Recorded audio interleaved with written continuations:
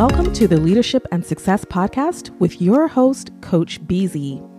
If you need to develop into a better leader, this podcast is for you. If you want to achieve a greater level of success, this podcast is for you. His mentor, Dr. John C. Maxwell, said it best: everything rises and falls on leadership.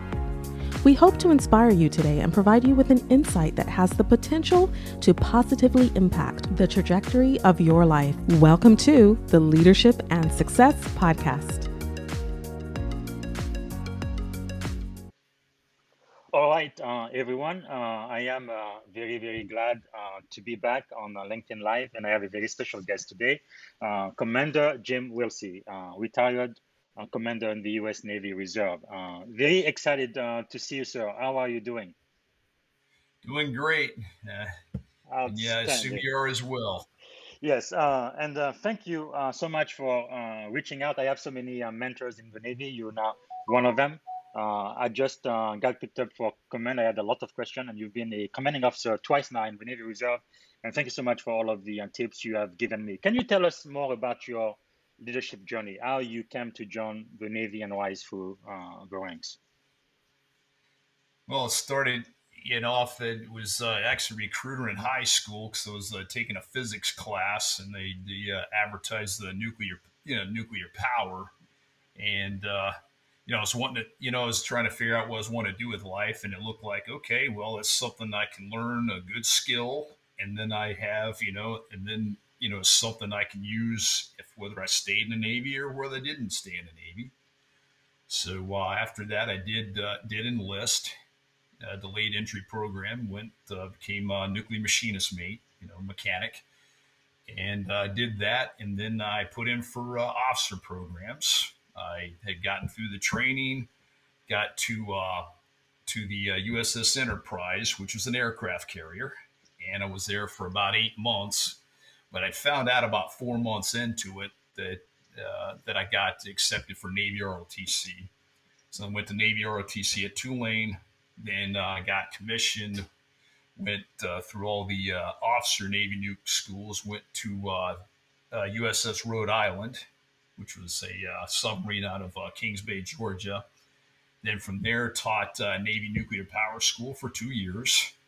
Then that's where I split from active duty. That was in 2004. I went to, at the time, Florida Power and Light to be a control room supervisor and get my what they call senior active operator license, so I could do it officially and legally, stay out of trouble. But essentially, turn lights on if you really boil it down.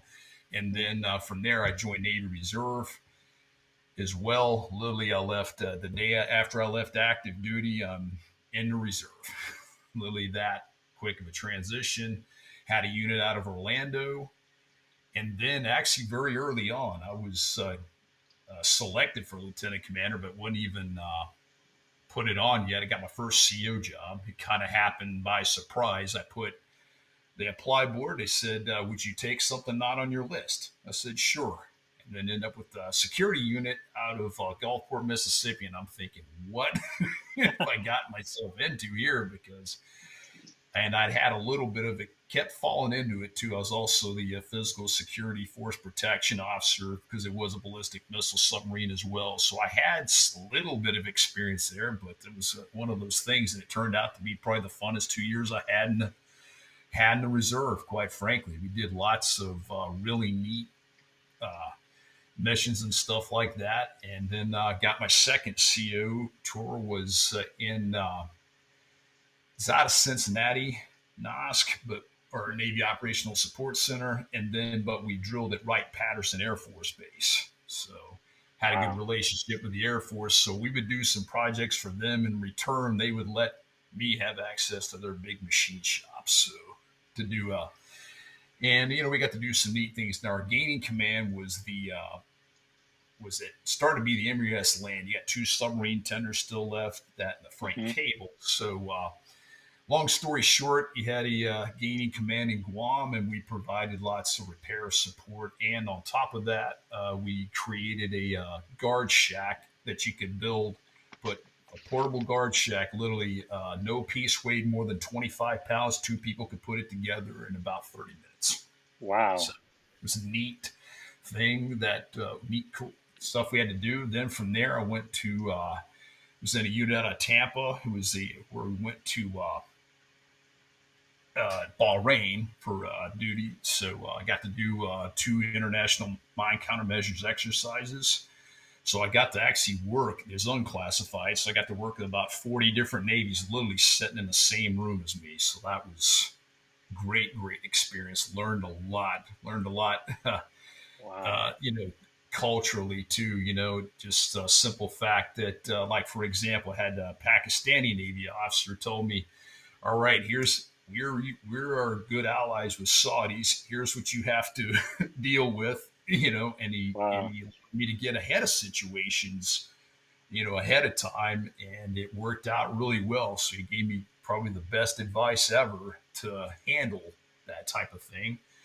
And Mm. then my last year in the reserve, I got to facilitate senior officer leadership and advanced officer leadership courses, and that was, I guess, a chance to kind of impart what I've learned. But then again, on top of that, I probably learned just as much from each session that we facilitated than I taught. So the Wow. lesson, yeah, That is the quite lesson. fascinating. Please go ahead. So the lesson there is the leadership is a journey. You're going to keep learning more and more stuff. If you think you know it all, you don't. In fact, the more I learn about it, the more I realize I don't. Yes, that is true. I think Yeah. that's Socrates said something similar to that. Really, really quite fascinating because to me, the US Navy, probably all of the branches of the military, we are really a leadership organization, right? We just happen to have a bunch of weapons.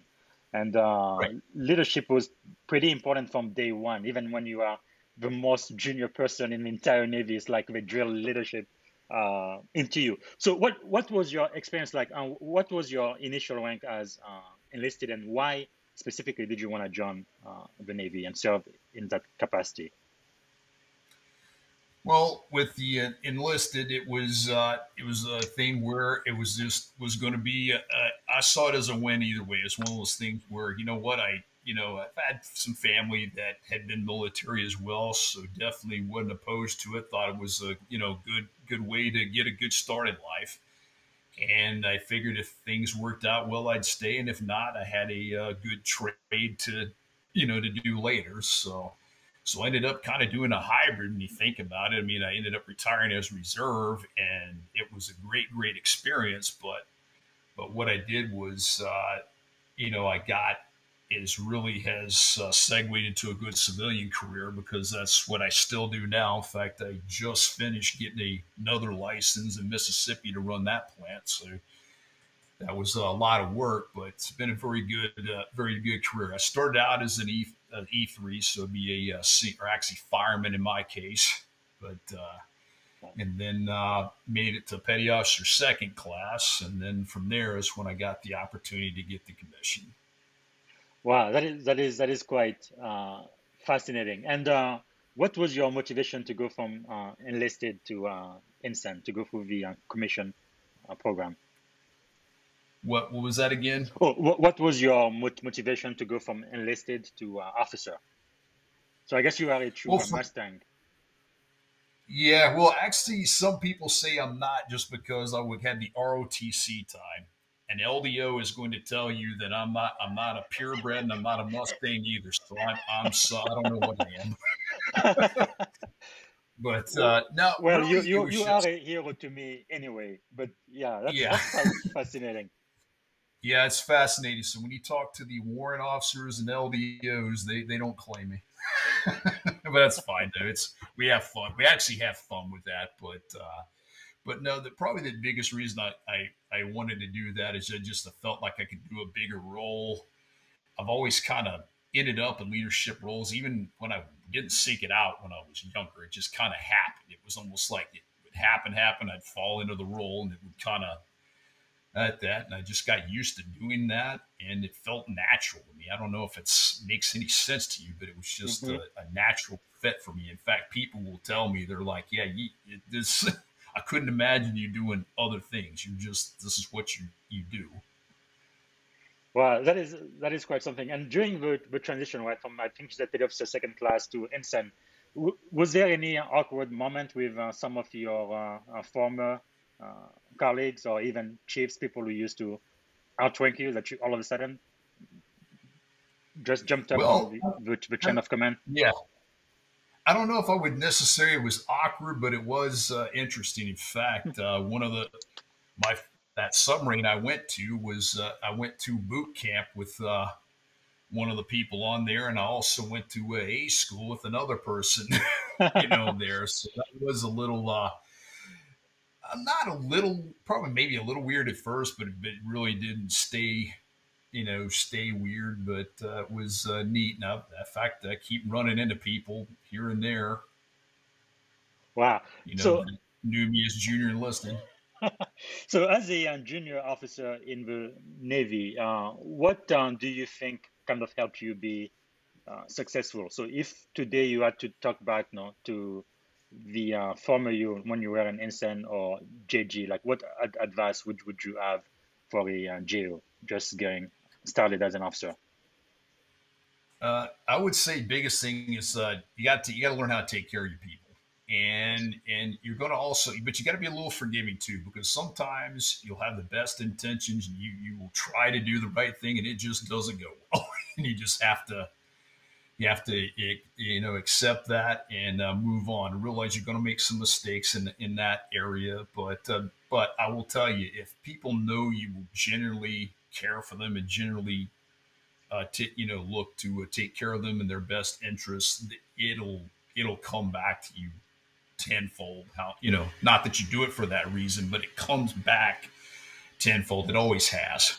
I've never regretted doing that. Yeah, are you going to find a couple people here and there that might try to take advantage? Yes, so that's going to happen. But if you're to take the whole, I've probably gained more than I've given. At least I feel that way.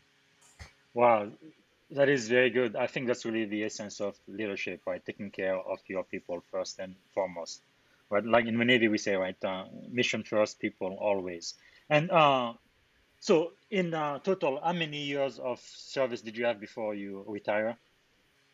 Had what would be known as just under 22 qualifying years. Wow, that is a lot. And you went from seaman or fireman all the way up to commander, which is being a senior officer in the U.S. Navy. I believe that it's less than 2% of people who join the Navy end up as commander and above. How was that for you, going from lieutenant commander to selection to commander? Well, for me, it was kind of to me, it was almost a natural transition, just because the simple fact was it was to me it was just time. I was it was almost like, okay, here we go, and I was ready to go with that. So it seemed like it took forever being a select. Yes. Waiting that amount of time. But for me, the transition was just something I welcomed just from the start. I know sometimes that at times can be rough, because you do have to look at things from a different mindset Mhm. a lot of times in different positions. But I've had a lot of experience of that in my civilian career, because there's 3 different positions I can fill with the qualifications I have. One, you're overall in charge, and then there's another one where you're more of an advisor, and you have to Mhm. shift that mindset. And it's not always easy, because you get used to doing certain things. But before, as the commander, it was really, for me, if you really want to boil it down, it was just taking things. Okay, I've done leadership at this level. Now it's time to do it on a bigger platform. Wow. And something about being in charge, especially in the Navy, right? There is no job more rewarding, challenging, or higher than being a commanding officer. And you had the opportunity to do it twice. So, how was it for you to transition from being like a department head to commanding officer? Well, for me in particular, I found it to be a better fit. I know, and in fact, sometimes later on in the career, when I would do jobs that wasn't the wasn't the CO, I had to almost force myself to stay in my lane and do my job. I just got so used to being able to, just pick it up. It's really not. being in charge that I think about is more like, okay, I see something is necessary and somebody's got to run it, and it's time to go. So actually, it was a better fit for me than it was as a. No, I did well as a department head and things like that, but it just seemed a more natural fit. I don't know if that's a good way to explain it, but that's how it felt to me. Well, that is great. And also, once you joined the reserve, right? I'm assuming you had a full-time civilian job and doing the reserve. And so many people in the Navy Reserve, they also go to school, they have family, kids, and so forth. How was it like life work balance or life work integration?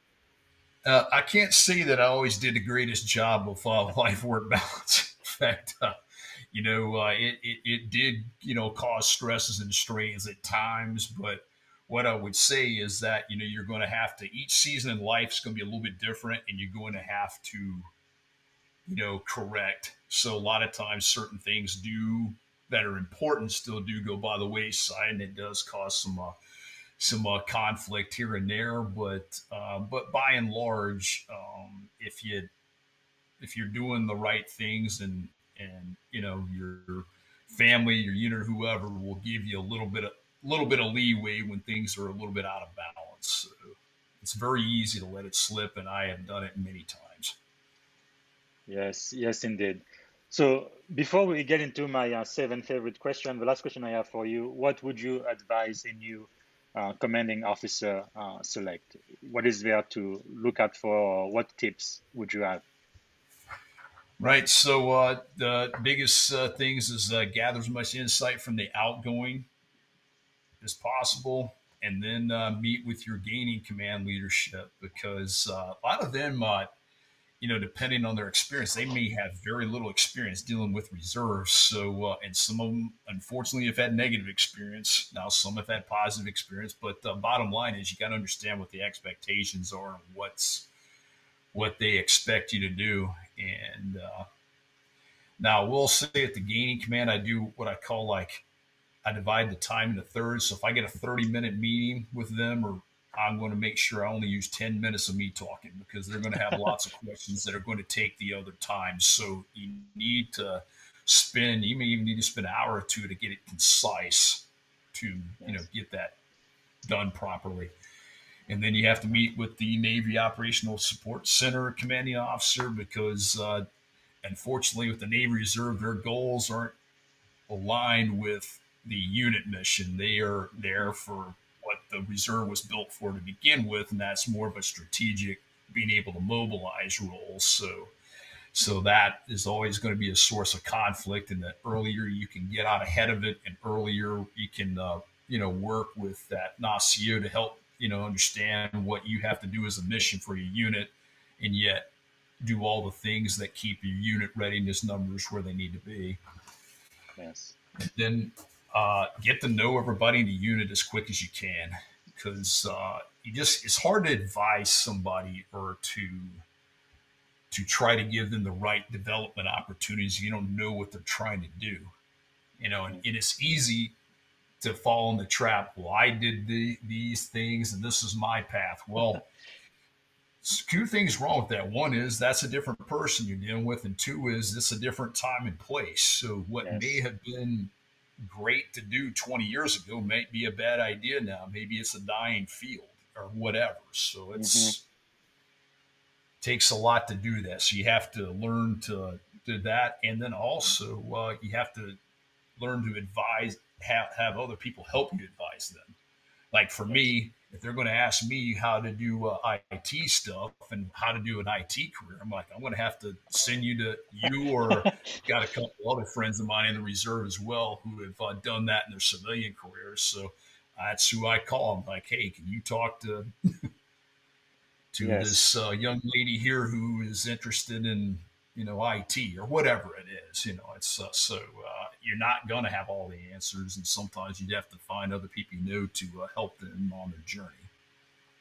No, that is so key. I've had a lot of great commanding officers throughout my career in the Navy, but there are a few of them I feel like, right, I will follow them wherever they lead, because I really felt a real connection, like they really cared about me, the individual, not Yeah, just accomplishing the mission, and not just telling me, oh, I care about all of you guys, and then do something that clearly shows that they don't care about you. But those few people who really follow through, and they really care about your well Yes. being before, they already put people first before the mission. I'm like, when I grow up, I want to be just like them, and I think that's really what the essence of leadership is all about.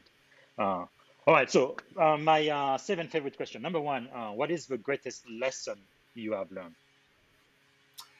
Treat people as individuals.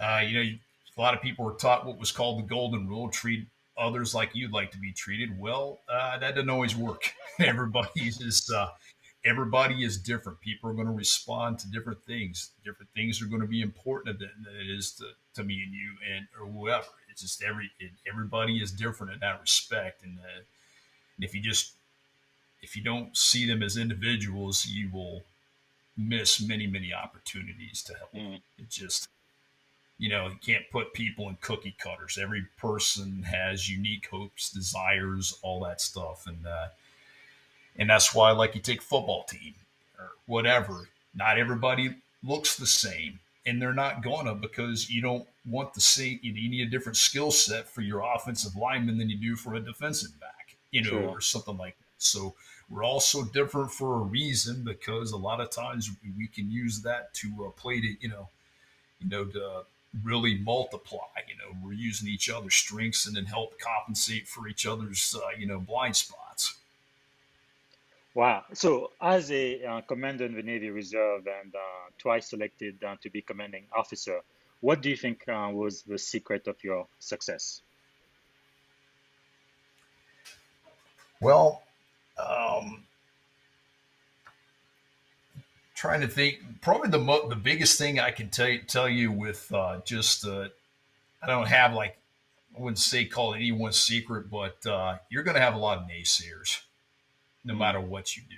There's always going to be people saying you can't do this, or oh, the guy before you failed, so you're going to fail, and blah and blah and blah. So I've learned to use those kind of things as a motivation instead of a hindrance.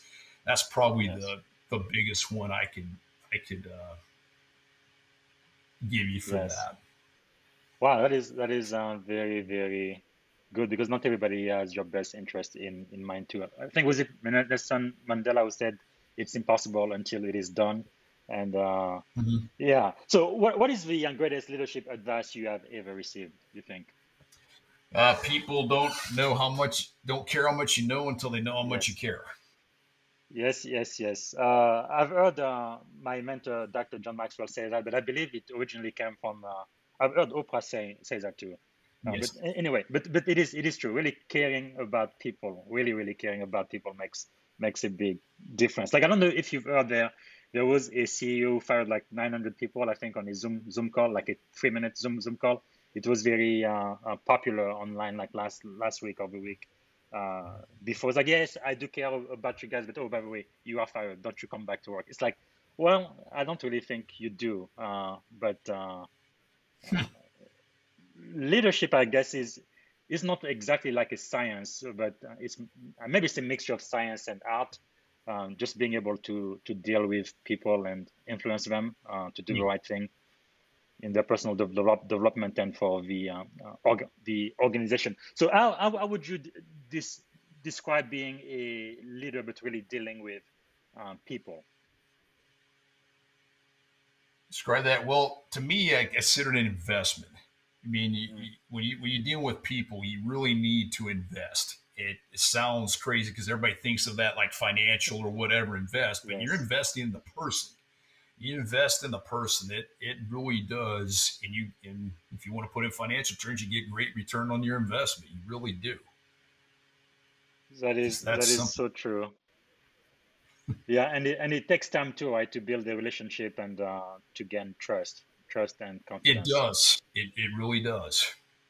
Yeah, It because does. I feel like when I first joined the Navy, some of the commanding officer I had, like, almost 17 years ago, it was almost like, I am the skipper, I am in charge, you do it because I said so. But then I saw some other commanding officer, they weren't loud, they weren't shouting or anything, but they had that. leadership presence. It's like, I care about you, and it's almost like they motivate you to do the right thing without shouting, without telling you, I am the boss. But everybody knows he or she is the boss, but they didn't have to say it. And I feel like that is so powerful. It is, and those people you can see where you can tell right away. It's Yes. I still remember when I was working at McDonald's in high school, and then this lady regional manager came in. She didn't say a whole lot, but I knew she was in charge, no doubt. I mean, she didn't have to say anything. That is so awesome when that happens. So my second question, what are you learning now? Right now, I'm working on. So I came through a very busy season in life. So right now, I'm working on reducing bodily inflammation via a diet specifically tailored to the individual. Hmm. And the gist of that is what you'll do is that a lot of people are familiar with foods that would make you allergic, have Yes. like a, immediate bad reaction. But nowadays there's the technology to test for things that cause an irritant to your body, but it's not something you may notice right away or even notice at all. Or you may have a condition, you have no idea why it's happening, you're itchy or whatever it is all the time. So what you do is they can test to see what your body's reactive to as well. And so I've done that recently, and working on changing the diet, having to give up some favorite foods. Like, for example, I have to give up cranberry sauce for Thanksgiving because cranberry I react to. So it's one of those Wow. type of things there. So it's just a big, I know it sounds off topic for leadership, but in my case, I've just joined a new operating crew, and a lot of people are Yes. in my line of work. Do not Health is not prioritized, and there's a lot of people operating crew that is starting to prioritize their health. Yes. So No, it's good to do that along with them. absolutely. Actually, I think one of the leadership principles, right, you have to take care of your body, your health, emotional health included, right? Yes, Uh, yes, like absolutely. I've always said, no, if it wasn't for the Navy, I would have never been fit, right? I remember the first time I had to run a mile and a half. I've never run a mile and a half in my life. I thought I was going to die. I'm like, what in the world?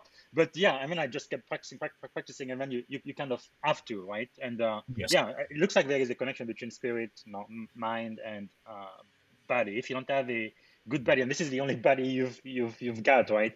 I remember at one point I was having some issues with my back, like nothing else mattered, right? It's like if you have any issue with your body, it's like, this is the most yes, important thing in life, and it really is, right? And I know many people think about, what is urgent, and they always take off what's urgent, but they forget about what is important, but maybe not urgent, but important, right, nonetheless. So your health is absolutely. definitely extremely Yeah. important. Yeah, you only get one life to live, right? So, what is the greatest investment you have made in yourself? I know you've invested a lot in other people and people who served under you. For me, it's been wellness and health. I took leadership classes when it was doing a MBA at the Citadel while I was teaching Navy Nuke School, and had a Marine 2-star come in. And his one advice too is like, you need to take care of your health. He goes, if you want to have a long career, no matter this, what you're doing, he goes, most people whose careers go shorter, a lot of people think, okay, athletic career, yeah, if you don't take care of yourself, but it works for all careers.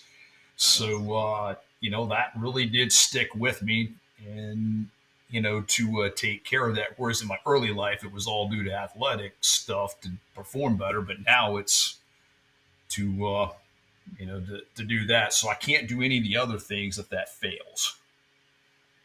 That is so true. And in the military, I know I've never ever, I don't know if you have, but I've never ever seen a senior Marine officer obese or fat ever. Now, for the Navy, that's something else. The Army, Yes, not yes, so sure. But taking care of your physical health is so yes. important and critical, because Hmm. really, without it, you don't have anything, right? Right, right. You really don't, because then it becomes a sole focus. You can't focus on anything else.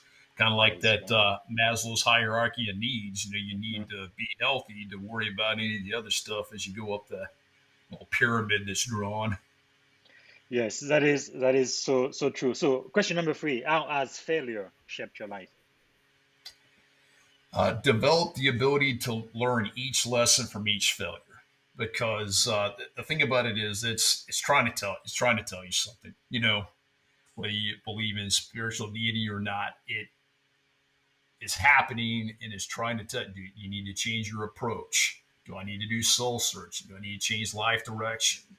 Do I have vulnerabilities on what I'm doing and techniques like in athletics? A lot of times I learn my vulnerabilities. Like Yes. hitting baseball in batting practice, you may not realize you have a hitch in your swing until somebody throws the ball really hard and you don't catch up to it. You have to change your approach. Now it's a simple example, but the idea is that you have to learn to take the lessons for those, as painful as they are sometimes. Yes, that is so true. Are you open to share about what you believe is like your greatest failure so far? Because one thing I have noticed is most people they only look at the good, positive things, right? Oh, this person is so talented. They are. It's almost like everything they touch turns into gold. But the reality is, for you to be successful, you have to go through a lot of failures. Right. And one of my biggest failures is I failed in taking care of my people, and it wasn't due to lack of effort. In fact, if anything, I tried a little too hard and pushed in the wrong direction. What it was, I was trying to get it was a security unit, and I was trying to get them into some training, and I felt the command in charge of that training was giving me the runaround, so I pushed a little too hard, and I think I angered them, so they made it their mission to not let them get that training. So Mm. that was awfully embarrassing, and I had to tell them, "Hey, you're not going to this school because I screwed up." Yes, yes. Really, the way you learn to treat people, all people. Like I said, it's not really a science, but it's more like an art. But I think people eventually figure out that you really care. But yes, thank you for sharing Yeah, that. So, yeah. question number four: who do you know whom we should know? Who are some of your mentors or thought leaders you are Okay. following now? Well, especially in this case, it was the same unit actually. He was my SEL, and he's also retired law enforcement. His name is George Shea. Now spelled it's French last name, so spelled Chaix. But I tell you what, given that around the country, there's been a lot of animosity to how like law enforcement has been carried out. Well, this guy is the example of how you do it right. Wow. Big example how you do it right. For example, we did they did the USS New Orleans commissioning. This is in 2007. It was in downtown New Orleans near the aquarium, and there was a lot, a lot going on, of course, And anyway, we basically were plain clothes with NCIS outer, and then you had like a Navy security that was fenced in by the ship. Hmm. And so anyway, the day of the commission, of course, you're always going to have some protesters, and we had some, and he like diffused the situation before it could even become a situation. Wow.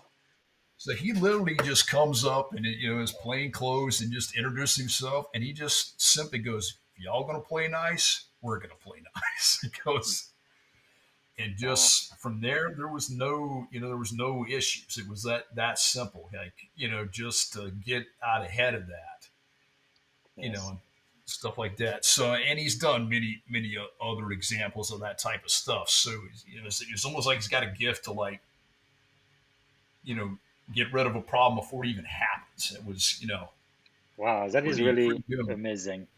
Because I really Yeah. believe like the number one characteristic for a good leader is leading by example. People won't always do what you say, but they will always do what you do and follow you. Actually, it works with children also.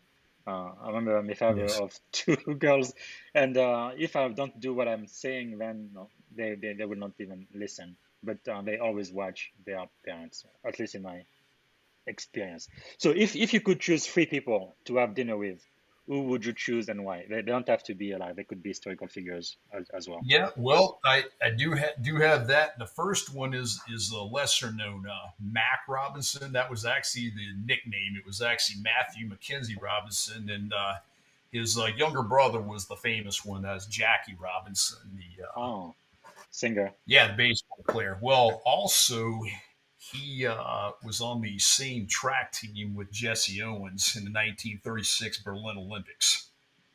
Wow. In fact, if it weren't for Jesse Owens, he would have been the world record holder in the 200 meters.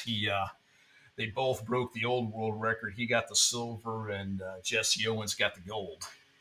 Wow. So, and on top of that, he lived a longer lifespan. He lived to be 85 years old, whereas Jackie Robinson he was in his early 50s when he had passed along. So really, it's almost me cheating on this little. That's good. You say three people. Well, now I'm using one, and I get three out of that particular person. That he's also had a longer lifespan. He lived from I believe it's like 1914 to like 2000. So he has Wow. seen lots of lots of a change. So so then it would be things like asking, okay, how far have we come, and then have you seen all this? Now what do we still need to do? And I think he would have a Hmm. lot of insight into that, because he has Wow. lived, a span of that. And, the Berlin Olympics, that was very Yes. controversial. And we'll put this way, Hitler was none pleased that Yes. all that happened. So in any case, that's how I get there. Now I do have two others, Roger Staubach, who was Navy as well. Mm. So really for him it's three reasons. He had to have leadership success over a long time and over wildly different areas. So Vietnam War, Mm. so he's in that. Then goes to the NFL and did very well there. And then on top of that, until recently, he was the basically highest, richest athlete ever, and he made most of his money after his Whoa. football career. Yeah, he was somewhere in the neighborhood of about 600 million. Now, Oh I my think goodness. LeBron Wow. James is eclipsed that now, but you know what I mean. So he did all this stuff for all these years. So he's got to have some good leadership to do all that. Nice. So very very big one there. And then then I got one other. It'd be Vice Admiral Braun, retired. She was Hmm. the first female chief of the Navy Reserve. And on top of that, even when she was Captain Braun, I never got the opportunity to meet her, but even when she was Captain Braun, I heard great things about her. Everybody wanted to work for her. They said she was a great leader, great one to work with. That and also she had to navigate some stuff with leadership very tough. When I first got that last job in the reserve teaching the leadership courses, the gaining command for that was being dismantled, dissolved all the way. It was Center for Hmm. Personal and Professional Development. And they are like, okay, we're going to reduce your billet down to a year, and we may be done with this. And she's like, no, we are not done with this. Leadership is one of my top five priorities. So she navigated to where they got put into leadership and ethics under the Navy War College in Rhode Island to continue Wow. that leadership program. So with a lot of financial pressures to chop leadership training, she fought against it and won. Awesome. Wow. Yeah. Really a living legend for sure. It's really quite um, amazing. I really feel like the Navy really gives a lot of chances to. Let me just put it this way: it's much more diversified than most of the workforce I have ever seen. And wow, that is quite amazing. So for question number five, what have you read that we should read? What are some of the best books you've read recently? Yeah, well, I would call the one is How Full Is Your Bucket? I don't know if you're familiar with that. It was by Tom Rath and Donald Clifton. And it's basically all about trust and establishing trust. And another thing is they actually quantified some stuff, like for as you need to have, like they said, you need to have a minimum of 5 positive interactions for every one that's either neutral or negative. Each person to have a good trusting relationship. So they also gave it, an anecdote about Vietnam War. There was, some people got captured and, became prisoners of war. And the trust was so low there was a colonel who told a junior enlisted person to, hey, don't eat that food. You're going to get sick. And the trust was so low. He's like, well, we're POWs now. You're not in charge here anymore. And unfortunately, the guy did get dysentery and die. And, they're, seeing how, unfortunate is that. Whereas if you had trust, that could have been prevented, that type of thing. Even the second author, Donald Clifton, he wrote this as he knew he was dying. So this was like, it was important to get that work out as, so he, before he passed on. Well, thank you so much for sharing. And by the way, I am adding the link on Amazon to this book. This way, people could purchase it. A lot of people who do follow me read quite a bit. Thank you. And my next question then is number 6. What have you done that we should do? What is one action you have taken that has positively impacted your life? Yeah, well, it goes back to what I talked about a little bit earlier about learning to utilize the naysayers as a source of inspiration instead of a hindrance. That I think that is because you're always going to have that. There's always going to be somebody who will tell you can't. I mean, just look at some of the greatest NFL football players. They got people every day on TV talk shows telling them they're not going to do this and they're going to get beat and blah and blah and blah. Yes. A lot of them have learned to do the same thing. So that would be the one I would say right there. Don't let people, you figure out if you can't do it or not. Don't let someone else tell you can't do it or not. That is so true. I think it's a great secret for success around the board for sure. So if you only had one and only one day to live, what would you have liked your final contribution to be? Well, let as many people know that they're loved and what they did mattered, and be making as many phone calls as possible to let them know that. I mean, that's really at that point I'd call till it was over. Wow. Probably wouldn't even bother sleeping. Yes, I think that is so important. So the very final question, how can we add value back to you? How can we make a difference? Yeah, pay it forward. That's the thing. A lot of people have asked me, and I've helped them out. They're like, well, how can I repay? I said, well, you help the next person that needs it. There's going to be some person that may remind you of you or somebody, or your sister, or whoever it could be, and go ahead and help them out. Don't worry about me. Help somebody else. Well, you've heard it from the commander. Thank you so much, Commander Jim Willsey. Really appreciate your time on the show. I think it's very inspirational. And thank you so much. So this was Busy from Silicon Valley. Until next time. Bye. Thank you for listening to the Leadership and Success Podcast with your host, Coach BZ. If you like what you heard, please subscribe to our channels and come back for more wisdom nuggets on how you may develop into a better leader and achieve greater levels of success. Leadership is the most critical skill. The world will always need leaders to lead others, deploy the next disruptive technology, or execute a business strategy. You may as well decide on counting yourself among the 21st century leaders. See you right here next time on the Leadership and Success Podcast with Coach BZ.